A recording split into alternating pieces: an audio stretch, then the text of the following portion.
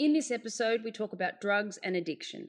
If you or anyone you know is struggling with addiction, please call the Alcohol Drug Information Service on 1-800-250-015 or Narcotics Anonymous Australia on 1300-652-820.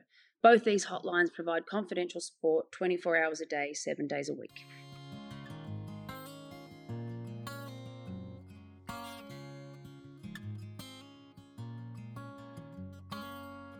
This is a story of addiction, recovery, and so much more. I'm Kate DeRouche, and this is Why Do I Feel This Way? Thanks for joining me. Tell me why do I feel this way? Tell me why do I feel this way? All right, we're back. Episode 2. Here we go. Why do I feel this way with Kate DeRouche? For those listening, who is this random voice? I'm your friend Claudia. Not random. Very important. Very important. Very important. One of your best friends, you might say. Well, yeah, and you're here to help me tell this story that I needed some support in telling. Yeah, and it's an honour. It's an honour. And, you know, last episode we spoke about kind of your upbringing, your school experience, the fact that you've never felt quite comfortable in your body. Yep.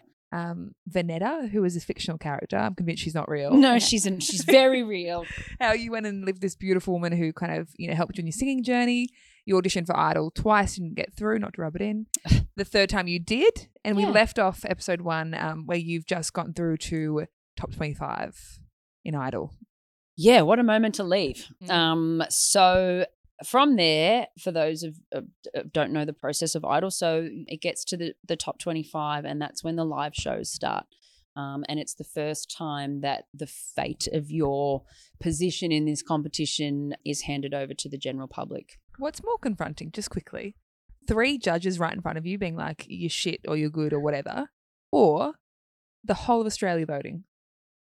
Well, I think because like to actually imagine, and I'm not exaggerating, where we were in a time then where like reality television was new, right? And it was all exciting and the ratings were huge and it wasn't just hundreds of thousands or it was millions of people back then were the ratings for those shows. But it was hard to understand that on the other side of these cameras were millions of people. So I think the judges, that it was more confronting to be and they still commented, like they may have not been in charge, but their comments were certainly still there. Yeah. So yeah, there was that the last step to get into the top 12, and I sang a song by Stevie Wonder. Can you give us a snippet? For once in my life, I have someone who needs me, was the song I sang. Someone I needed so long. For once. Oh, I love that song. I literally remember you singing that. Yeah, so that was the song that I sang, and it was live on the Sunday. The performances were on the Sunday, and then you had that horrendous 24 hours of waiting for the results the next night. And I went back on the Monday night, and much to my absolute shock, horror, I was one of the 2 that made it through to the finals. And that was it.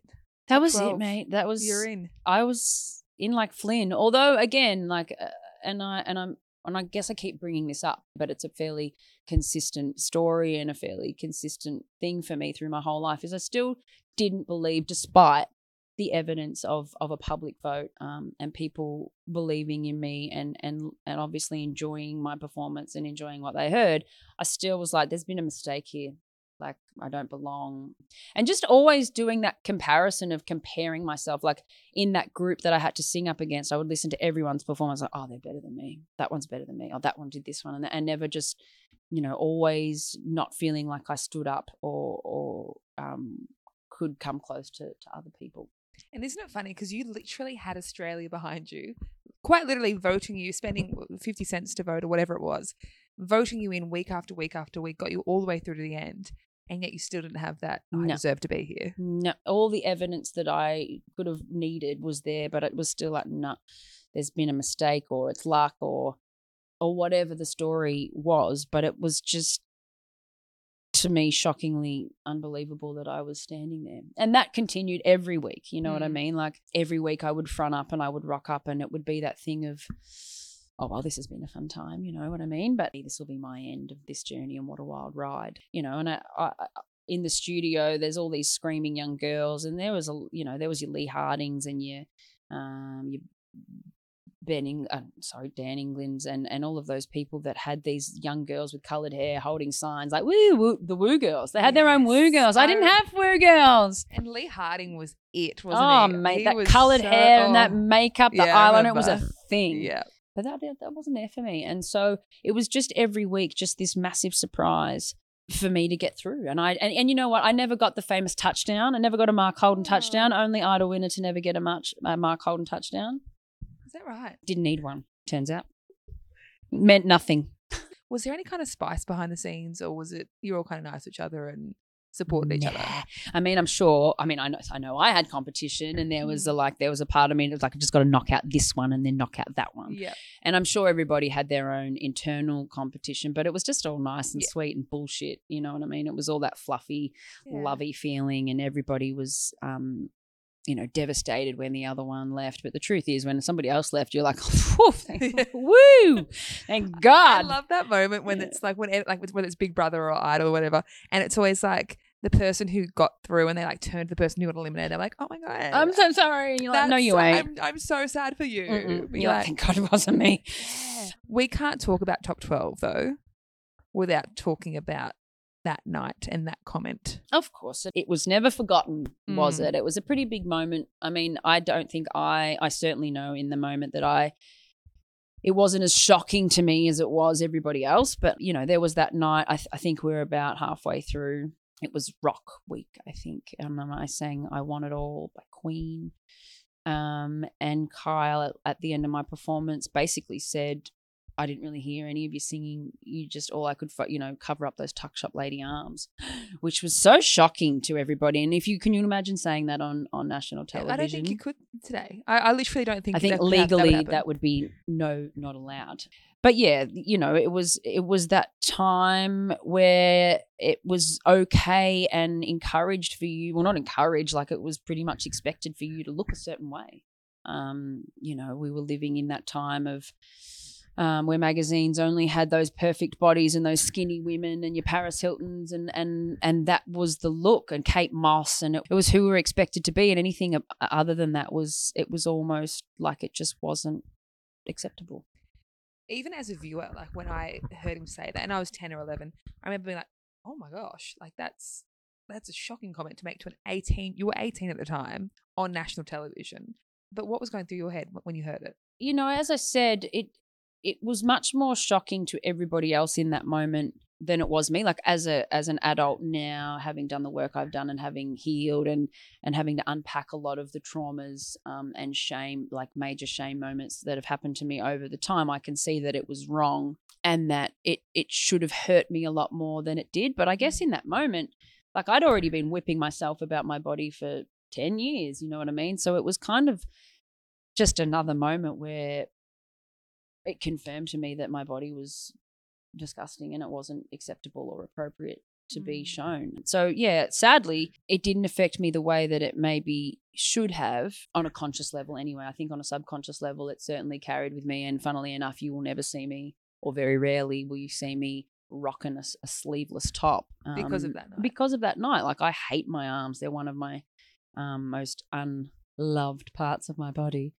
It was not shocking to me that somebody would think my body wasn't okay. But I guess the funny part of that story and the bit that nobody knows is after the show was finished and we were all backstage, Kyle came up to me and he said, oh, I'm really sorry about that comment, but you sang like shit and I didn't want you to get voted off. So I just threw that comment out and to get a sympathy vote. It's so calculated, isn't it? Like, because I remember because you've told me this before and it was quite shocking because I'm like, that in no way came across when he said the comment. It was more like he was just being an ass. Well, he gets paid a lot of money to be an asshole. To an 18-year-old. And to think that it was that calculated where he's like, oh, I actually like her, I want to keep her in. And I'm not condoning what he did, but like to try and get you a sympathy vote to keep you in because you think he's saying not that great on that night is so so weird. It's very interesting. Well, I mean, for whatever reason he said it, I guess is irrelevant. I guess the message in that is like, you got to be really careful what you say about people's bodies. Like, it can really scar and damage somebody. And like that, I guess on a subconscious level, like that comment never left me. And all it did was I just put it in my backpack of stories and information and that, catalogue of confirmation that I was not okay as I was. Did you forgive him on the night when he apologized? I don't think I was ever angry, which is wrong in itself. So interesting. You know what I mean? I don't think I was ever angry enough to have to forgive him in the first place. I'm angry for you right now. Don't be mad. Okay. No. I'll work on that. Don't be mad. If not just him, if anyone said that to you today, do you think your response would be different? Well, that's a really good question. I would like to think that I have enough respect for myself and enough love after the work I've done that I would be able to say, hey, don't speak to me like that, or anybody for that matter. You know what's interesting? I know that if I heard anybody else speak to anybody else like that, I'd be like, hold the fuck on. That's not okay.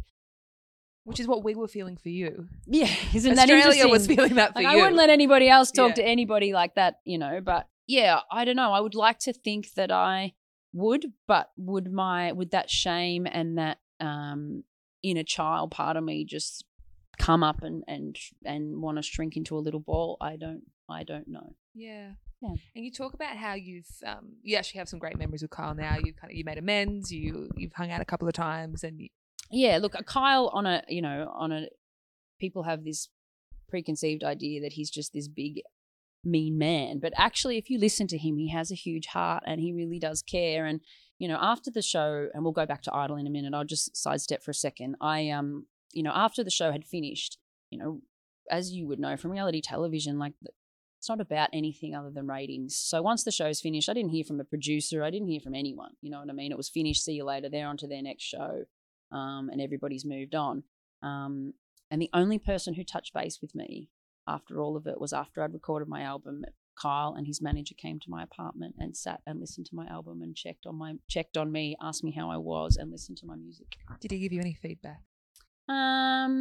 I can't remember. He didn't say anything mean. Okay, good. He didn't say anything mean, but like I'll never forget that. Like of all the people, this man in one breath who said cover up your tuck shop lady arms also was the only one that came and checked on me a couple of weeks after and took the time out, which he didn't need to do.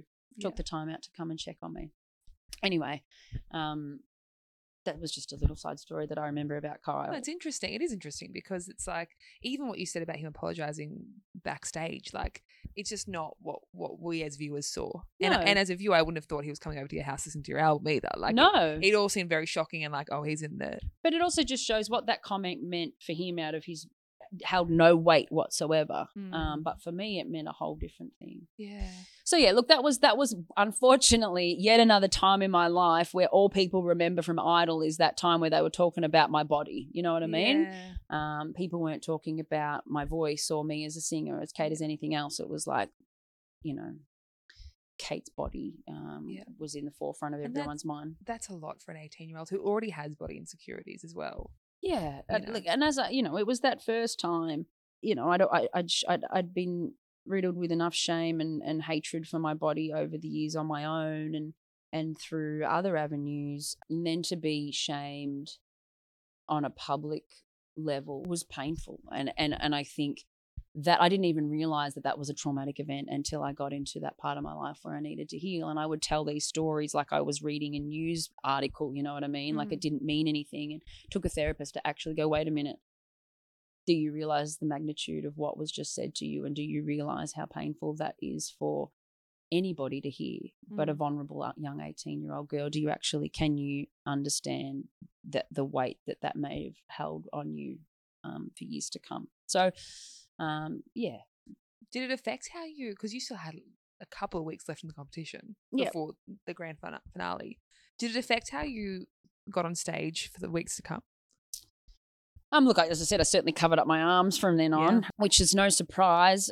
But yeah, look, I don't remember a lot. Look, I don't remember a lot of that, and I've spoken about this before. Unfortunately, I lived so much of my life in that high level anxiety and survival mode that I've spoken about, that I think I was just in a disassociated state, just surviving and getting through the next moment, and once that moment was done, like not being able to be present in it and just moving forward to the next one, which is one of my biggest regrets, and this comes with me as we'll move forward into the divas and everything else that happened, and all the cool, amazing stuff that I got to do. I never got to really appreciate it the way I would have liked to. And again, just to take a sidestep, like I think lots of people have said to me, Idol, would you do it again? And like my answer is, they're like, oh, would you do Idol again after everything it did for you? And I was like, absolutely. Like, what you all don't remember is that I got to go on this incredible journey and do all these amazing things, and I got to be that little girl. You know what I mean? That little girl who sang in a mirror into a hairbrush. I know you did it. You did it. Still do it.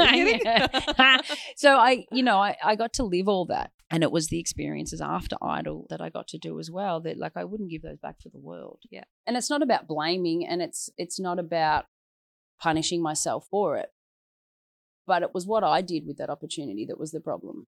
It was the choices I made, and it was the stuff that I didn't deal with and the baggage that I was carrying with me that I, and that's no one's fault. That's not my fault. That's not their fault. That's not anybody's fault. That's just the way it was. And I didn't know that I had all this stuff that I needed to deal with. And had I known and been able to deal with it, would my life look really different? Maybe it would have. And that's one thing I really wanted to clear up. Like, yeah, Idol's got its flaws, like they all do. But I was presented with incredible opportunity. And you know what? And I'll say this now, and I've been, and it wasn't just after Idol. I was given many more chances after my first mistakes.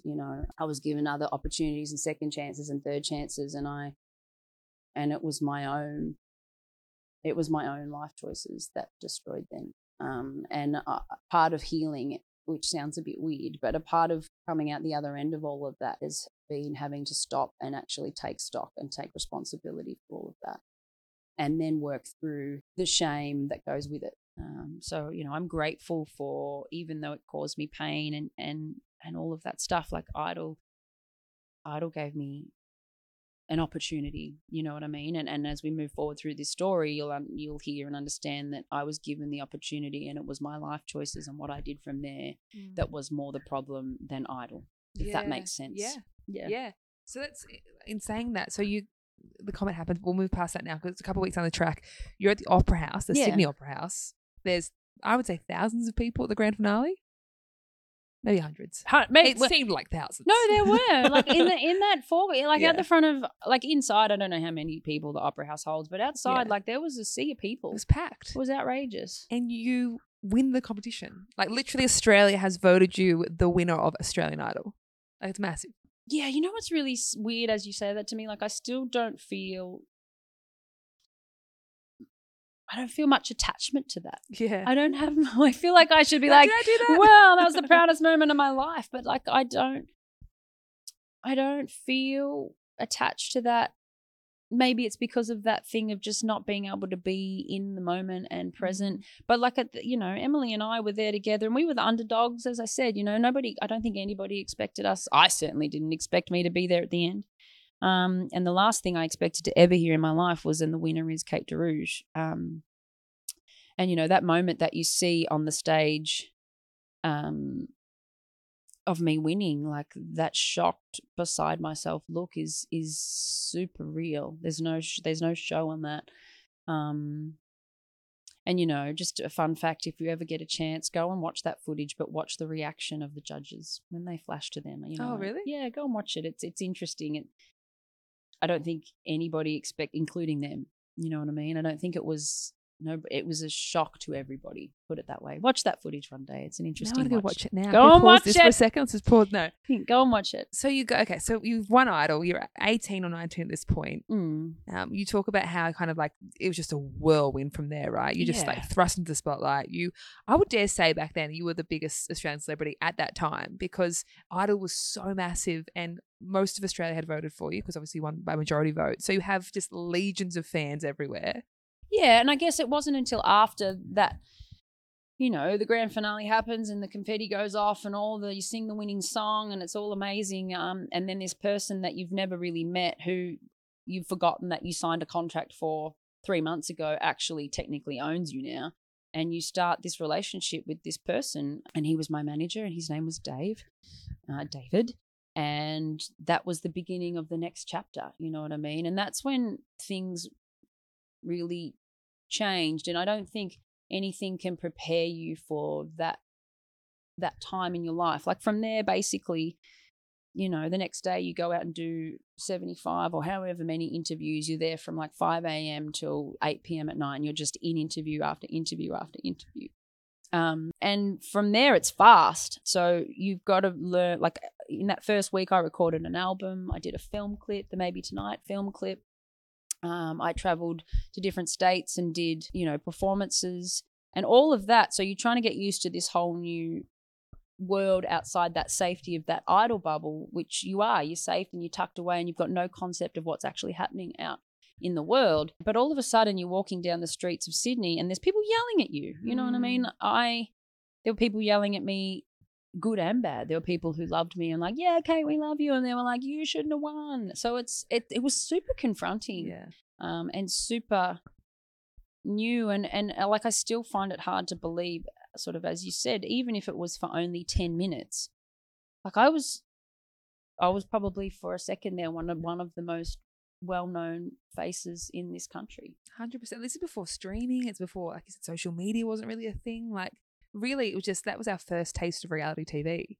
Yeah. And we'd put you on that, you know, on that grandstand, we'd crowned you our Australian Idol. Yeah. You know, you were the people's I was person. the people's person. They chose me, which You is know? still a hard pill for me to swallow. And I think there was actually a story that came out at some point, which again just went in my backpack of like, see, you didn't deserve it. It was all a hoax. I think there was actually a story at one point in the media where it was suggested that my dad paid half of Bendigo to vote for me. And I was like, see, I told you I didn't mean to win.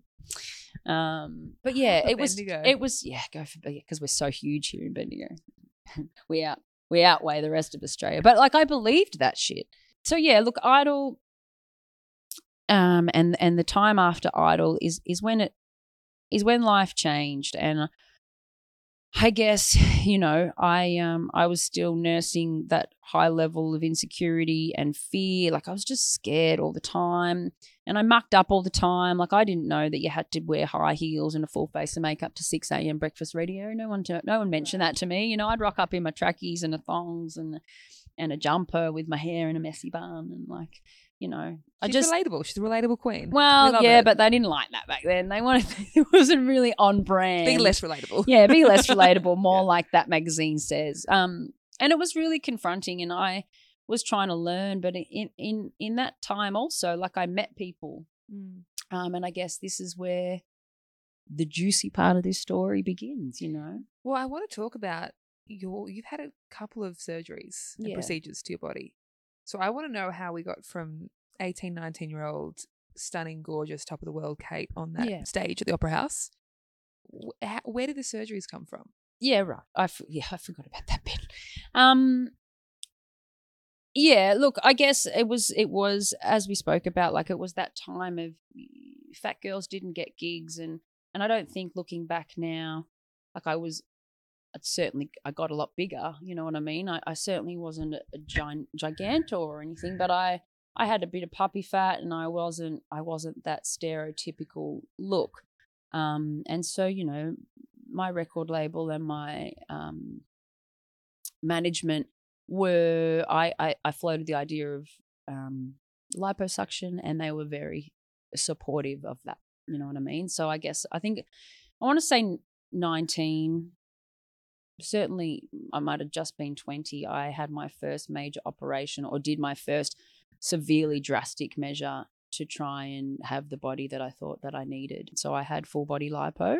Which is a massive thing. If you don't know what lipo is, that's like... Well, they essentially stick a giant probe under your skin and and suction fat out from your body, and it's very invasive. And I didn't even really worry about what sort of level. I wasn't interested in the amount of pain. I'm sure somebody warned me about it, but I was like, I don't care, just make me thin, like whatever, just give me the thin. And I guess I went into that operation thinking that I would come out the other end with all my problems solved, because I'd be thin and I'd look a certain way, and that just wasn't the case, you know what I mean? And recovery's a lot too. Don't you have to wear like a full what do they call that, like a a suction suit.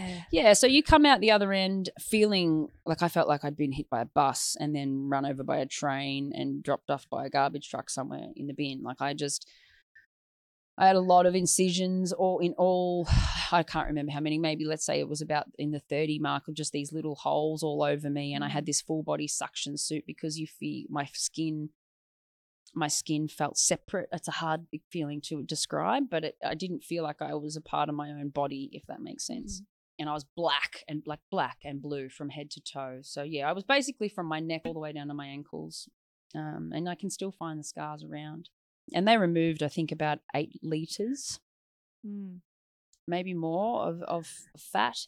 And the recovery to that is it takes time, you know. But within a couple of weeks, I think my record label had me back out doing an MTV red carpet, and that was about the time when it's all a bit blurry because there was a lot happening, but it was about the time that the Young Divas adventure started as well. Well, I was going to say, because I don't remember, and correct me if I'm wrong, I actually don't remember that being common knowledge that you'd had lipo. No, I didn't. At that time. No, I don't think it was public. No, I didn't announce it to anybody. So you had the procedure, I guess you were inside for a couple of weeks. You come out, you got a red carpet, the Young Divas kick off, and it's like nothing's happened. Nothing's happened, just as you were, carry on. Yeah. And look, I think it did liposuction work. I'm sure it did to a degree. It had to. They removed something. But would I recommend it as a solution to your body problems? No. Did the doctors say, like 19 or 20, right? You go into the doctor's office, you go, I want liposuction. Did anyone say, hey, you don't need it? They might have. I wouldn't have cared though, and I don't think that people might have told me whatever. Like I think my mum, even before I went in, and my mum, like I just want to say, like some people might think, how could a mother let a daughter do that or whatever? And my mum has apologized to me since that time, and all she wanted in that time, and she was, you know, we were all caught up in that pressure of like having to be this person to have this success. Bless my mum. And I remember, you know, she would have just done whatever she thought that I needed to make me happy. And I believe to my core that being thin was the answer to me being happy. So, yeah, look, recovery, I didn't take the time that I needed. And at the end of the day, like I hadn't fixed the problem. You can remove the fat, but you can grow that shit back. Like I just went back as, you know, and kept eating and kept binging, and I hadn't dealt with the core issues of why I was eating in the first place. Yeah. So, you know, as every time I've ever done anything extreme with my body, the core problem wasn't resolved. So, you know, nothing was enough. As they say, nothing changes if nothing changes. Did it make you, given that you had it at such a young age, did it make you kind of come out and go, oh, okay, well, this works, so I'm just going to keep doing this now? Like I'll keep going to different extremes to, you know, get more operations. Well, I think extremes was the only thing I knew, and I did from, you know, then until many years later, which we'll get to. Like I've done all the extreme shit to lose weight. I've done all the crazy diets. I've done the 40-day. There was this Chinese 40-day like fast that all you had was these weird Chinese teas, and on the 38th day you drank like 2 liters of oil, like just the most wild stuff that had been sold to me. That's a lot of days, Kate. It was a lot of days. I'm just thinking you might all be the days surprised of to know tea. that halfway through I ordered a pizza and took, no. Anyway, it didn't work, surprisingly. Just made me feel really unwell at the end where you drink all this oil and do an enema. But that's another story for another day. I digress. Back to where we were. So from there came the Divas, and that was a whole other journey, which was absolutely incredible. To be honest, not something that I particularly wanted to be involved in from the beginning. It was offered to me. It was an idea brought to me by my agents, which I was like, yeah, sounds like an amazing idea, but I've got my own thing going on. I don't know if I really want to be a part of it. I will stop you right there because I want to touch on, you've had the lipo, but you've also, before the Divas, you were introduced to drugs, right? Oh, yeah, drugs. Yeah. That's what we're here to talk about. Yeah, because I know, just having known you, that by the time the Divas came around, you'd already kind of started in that kind of habit. Yeah, so look, before all, and it was all very much around the same time. It was all within a 12-month period, but not that long after I won Idol, I was introduced to some people within the industry which were cool, you know, and they were people, you know, and the industry, and I don't blame anybody for introducing me to drugs. I feel like if it hadn't have been them, it would have been somebody else. But I was, introduced to some people, and cocaine was pretty common, and I think it still is. Like, it's been a minute since I've used drugs, or certainly been in those sorts of scenes anyway. But I was offered some coke, and I did.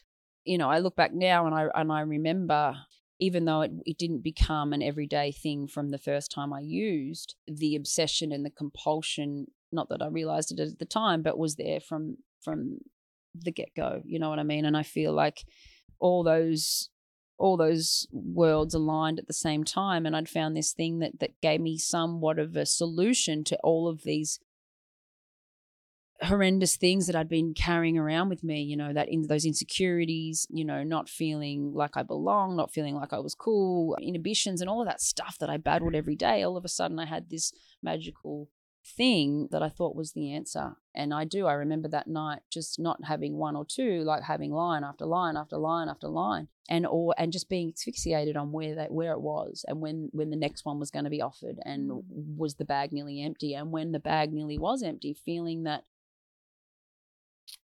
anxiety that, like, well where's the next one? Yeah. And that feeling is something that grew and obviously as my addiction progressed. But yeah, I do remember being introduced to that pretty vividly. So by the time Divas came around, you'd already kind of had some big milestones. We talked about lipo. You started taking drugs a bit more regularly. You're saying it's more of a party thing at this stage, but still quite regular. Yeah. And then Young Divas comes along. And did the other girls know kind of what was going on behind the scenes with you? No, I kept it pretty quiet. I mean, we were all on our own missions, and it was a busy time, and those girls, and not like they knew how to have fun themselves, and just let me clear that up. I'm not saying they took drugs. No one took drugs. I'm not saying anybody took drugs. It did kind of sound like that. No, Okay. no. Let me just clear that up. No. Okay. But they knew how to have a party, and they knew how to have a drink and have their own fun. But I didn't get involved in that. You know what I mean?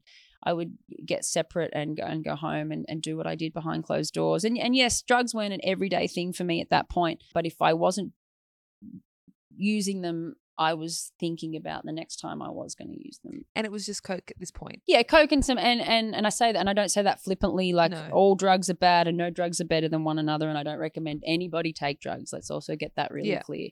But yeah, they were, I guess, somewhat of a more acceptable drug. It was cocaine and the occasional pill at that point. Yeah. But yeah, look, the Young Divas was a whole other time, and we did amazing things. You guys blew up. Yeah. That This Time I Know. Oh, I still love that song. Go on, hit me with This that. time I know I'm going crazy. You know what I'm saying? Yeah.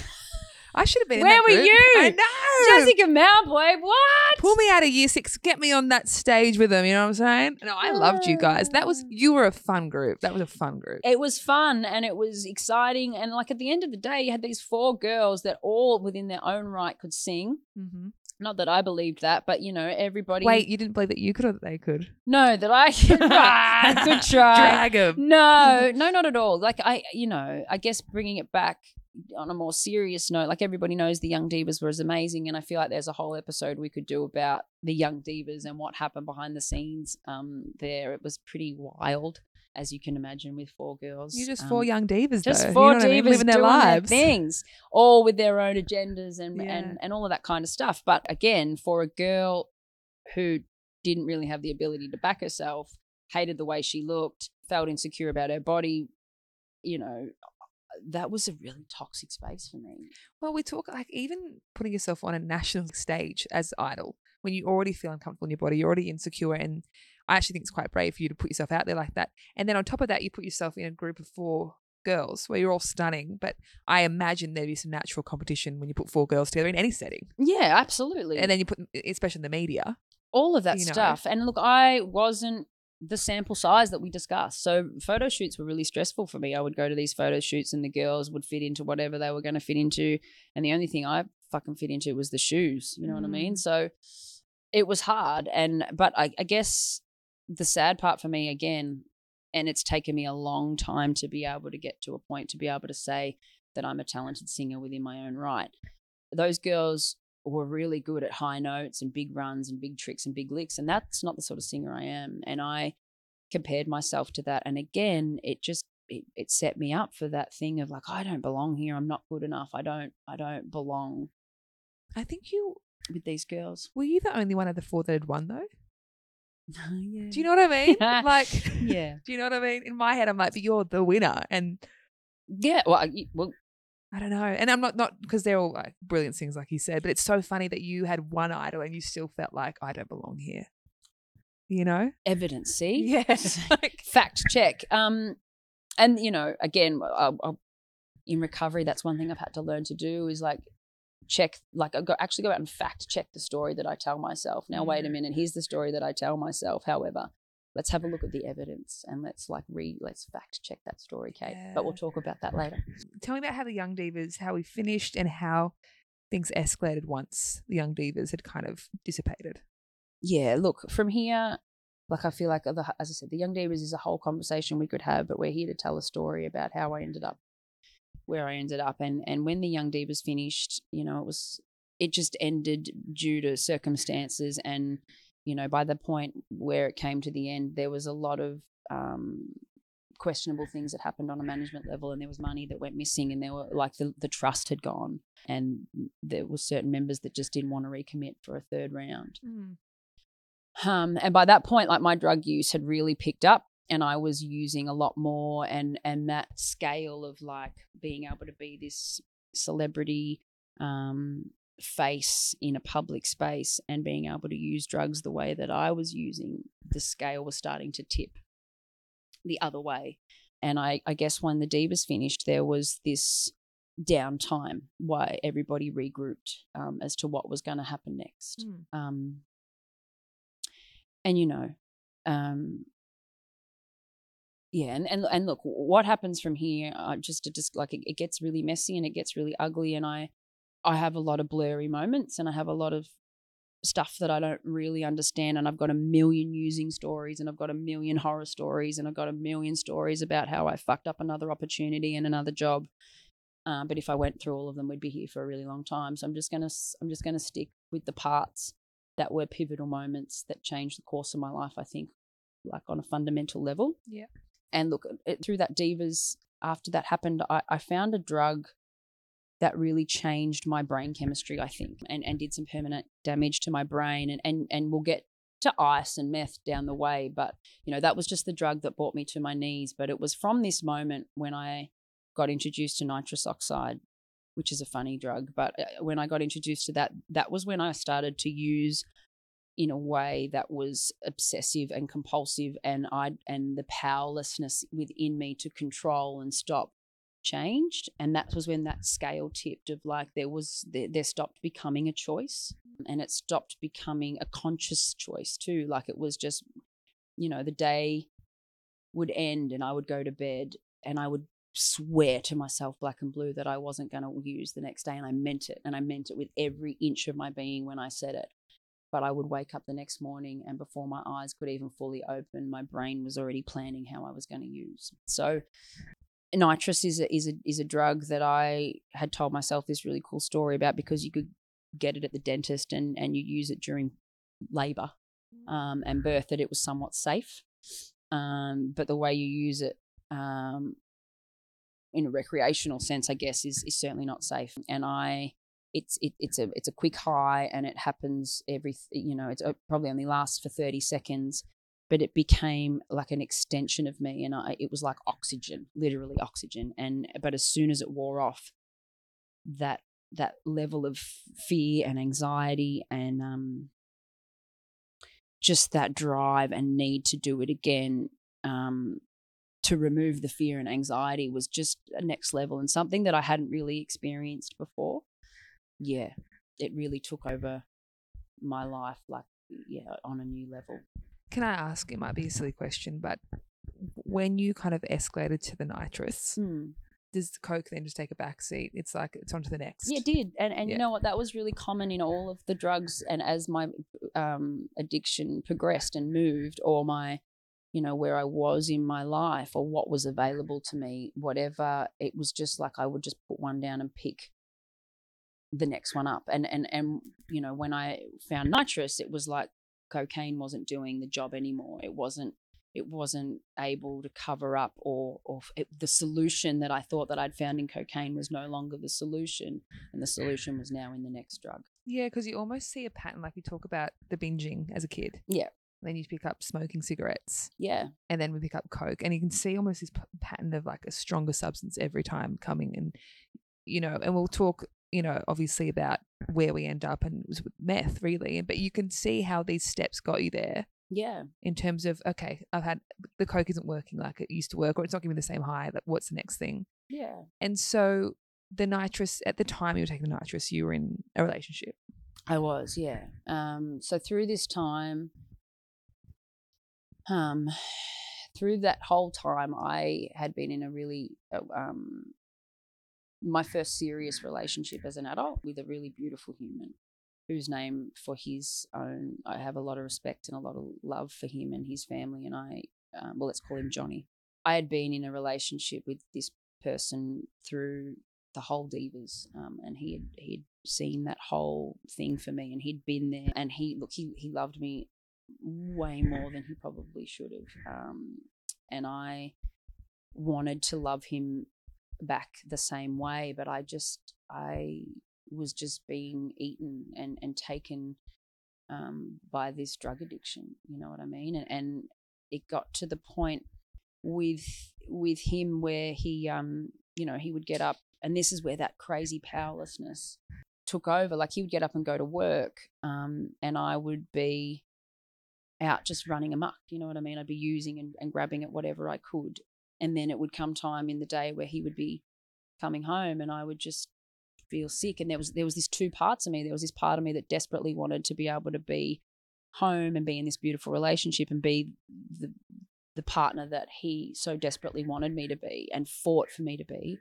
And then there was just this powerless drug addiction that had taken over me like a weed. I guess that's really hard for a lot of people to understand, and most people would be like, well, just stop, you know what I mean? Yeah. If you really wanted to, you would just stop.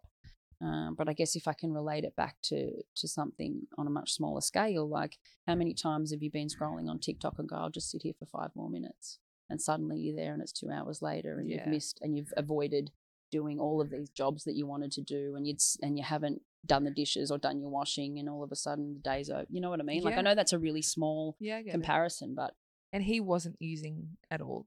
Like, he wasn't in that with you. No. Look, when he realized there was a problem and it wasn't fun, he wasn't in it with me. Yeah. At all, and he just wanted me, you know, to stop. He desperately wanted me to stop. Yeah. And so what happened after that? What's the next? So, yeah, as I said, like, over that, and it's a really blurry times, I think from when the Divas ended, you know, I think you know, a lot happened. And as I said, there was a lot of second chances on a career level that I couldn't, you know, I'd rally and try and get my shit together to go and kickstart my career while the other girls were already on their journeys to their new careers, which has been really hard to watch, you know, over the years. It's been really hard to watch those girls have their successes and do what they've done, and know that my life choices in that moment stopped me from having the same success. But yes, from there it was about 3 years, and you know, I think I was about the only person, one of the very few people that could use drugs and put on weight at that point. But I tried to stop a lot of times and had little success, and I was just getting bigger and bigger and bigger and bigger and putting on more and more weight, which was propelling me to use more and more and more, because I hated myself, and that hatred for myself was growing so much, and my using got out of control, and not through lack of Johnny trying or me trying, like I just couldn't. And it got to the point where my mum and dad came to Sydney. Yeah, they came to Sydney, and they just had to say to him that it's enough. You know what I mean? You've done all you can do, and thank you for trying to love her, but you got to let her go. It's really weird having your parents break up with your partner for you, but yeah, he and they dragged me back to Bendigo. Did you feel like in that moment he knew he had to let go? I think he knew he had to let go a lot before that, but he just as I said, he was a pretty special human. Have you spoken to him since? Yeah, look, not a lot. He, not to me personally, but he would check in on me from time to time. With my mum and dad, he would check in on me, and he still wishes my brother and sister happy birthday every year. I think but you know what? He's gone on to find the love that he deserved and that he always needed and certainly deserved. And he's got his own family, and he's exactly where he should be. Well, we're going to wrap it up there for this episode, and next episode we're going to really talk about the headlines and the court cases, and it's going to be a challenging episode, but we're going to get through it. And then the other side of that is the recovery. So and we'll get to the good stuff, because there is good stuff. There is good stuff coming. It's going to get a bit messier before we get there, but it's all part of the story. Thank you. Tell me why do I feel this way? Tell me why do I feel this way?